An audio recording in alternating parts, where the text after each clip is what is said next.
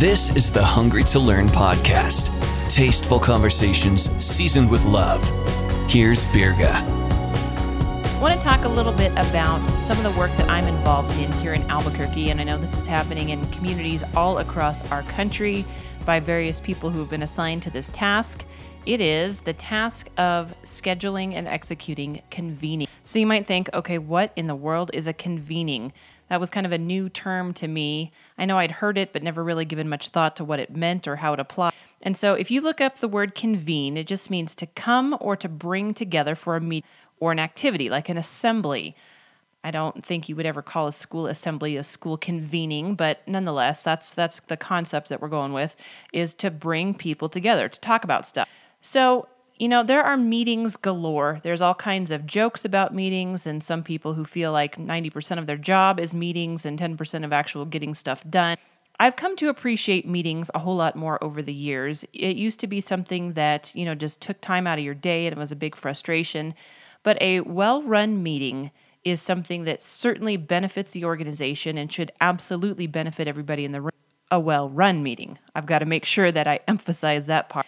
So getting together in a convening for a very specific issue really has some key components and really needs to operate in a manner where there is a goal in mind and it's not just meeting for meeting's sake. One of the tasks that I have been given for my new role is that I am supposed to plan and execute 6 convenings during the course of this year. And these are going to be meetings that are thematic. They are dealing with issues that our community is just entrenched in. And I don't know for sure that these are going to be the guaranteed convenings, but this is an example of some of the subject matter that might be covered. Homelessness, drug and alcohol abuse, education, human trafficking. These are big, hairy, ugly black eyes on our community. They are problems that we are having to deal with. And there are certainly people that are subject matter experts in various areas within these topics. And these are the types of individuals that need to be brought to the table to discuss these subjects. It's pretty easy to think of, maybe 2 or 3 or 4 key players for any of these topics that they're the ones that need to solve the problem. And I use the example of homelessness just for this illustration. So when you think about homelessness, you think, okay, great. You get the people who are in charge of housing, the people who are in charge of feeding, and the city government. Get those 3 guys in the room and fire away. Well, you got to back off just a minute or slow down is what I mean to say, because there's a whole lot more that goes into addressing the homeless crisis than just those 3 players. What about people that are experts in mental health? Mental health is a huge component of homelessness. What about those that are experts in the areas of poverty or crisis intervention? What about people that are well trained on employment issues, whether they be coaches or advisors? Those that deal with public transportation. How about probation and parole? How about veteran service? As you start to think about all these external programs and forces and issues that could potentially play into the topic of homelessness, you begin to realize that there are some very specific people that need to be included in this larger conversation to start tackling this topic. But you can't end up with, 25 people in the room and expect that everyone's going to have something concise and precise to say and that everyone else is going to listen.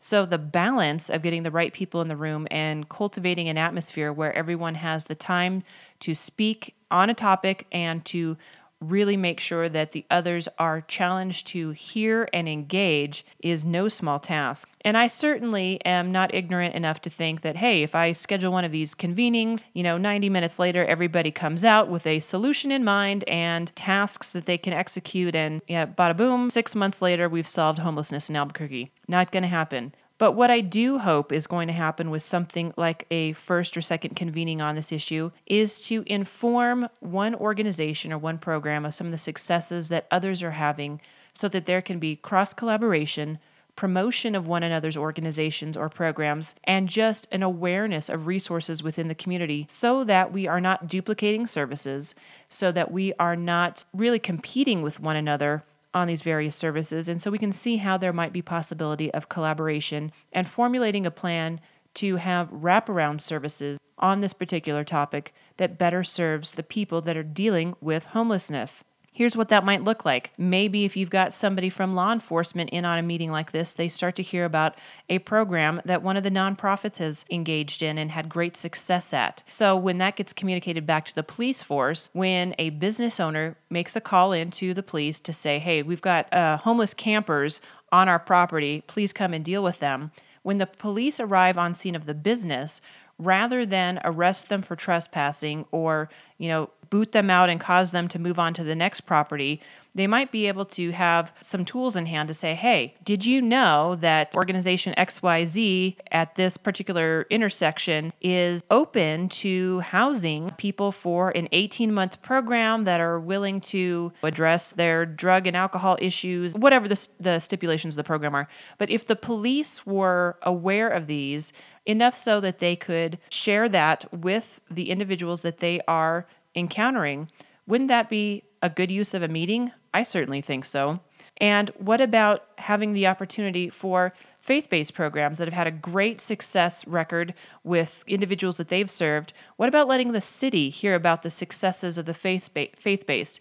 And I know and I understand there's always this kind of squirming that happens when you start to address government and faith-based in the same sentence. But here's the reality. I know that there cannot be public funding for faith-based programming in the sense that government cannot support proselytization, that was easy for me to say, of individuals in a particular program.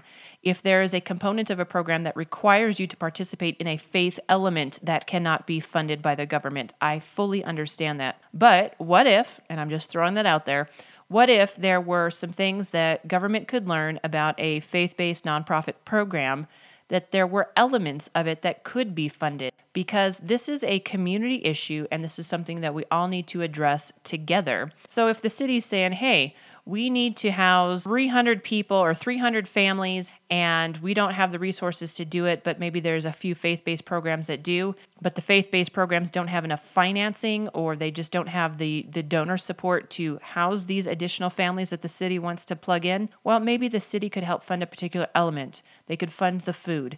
They could fund bed sheets or furnishings or something that this program needs that has nothing to do with a faith component, that just simply has to do with taking care of the human being in the building that the faith-based organization happens to operate in. I'm not thinking that I've got all the answers, not by any stretch of the imagination. In fact, I probably have very little, if any, answers whatsoever. But I do know there's a whole lot of really smart people out there who have been working for organizations, government agencies, faith-based establishments for a long time, and they've got a long track record of working with people in need.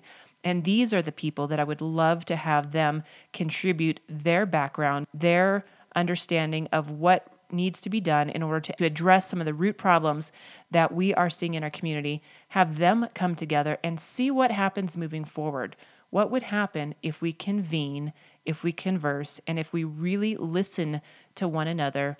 What might that collaboration look like moving forward for the betterment of the city as a whole? It's, again, eliminating the mindset of, hey, I'm going to camp out on my hill with my flag and nobody's going to come up with me because I do my program the best and everybody else can fight for their own stuff. What if instead we let people come up on the hill with us and take a look around from our vantage point and say, oh, I never thought of it that way, or, oh, I never considered doing things this way. Collaboration, shared resources, shared expertise and knowledge and know-how. I think we could be onto something if we really want to work together. So that's some food for thought for today right here on Hungry to Learn. Certainly appreciate you hanging out with me for a few minutes.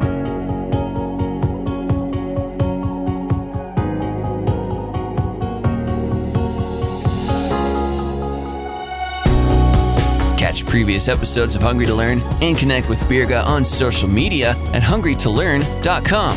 This has been Hungry to Learn, tasteful conversations seasoned with love.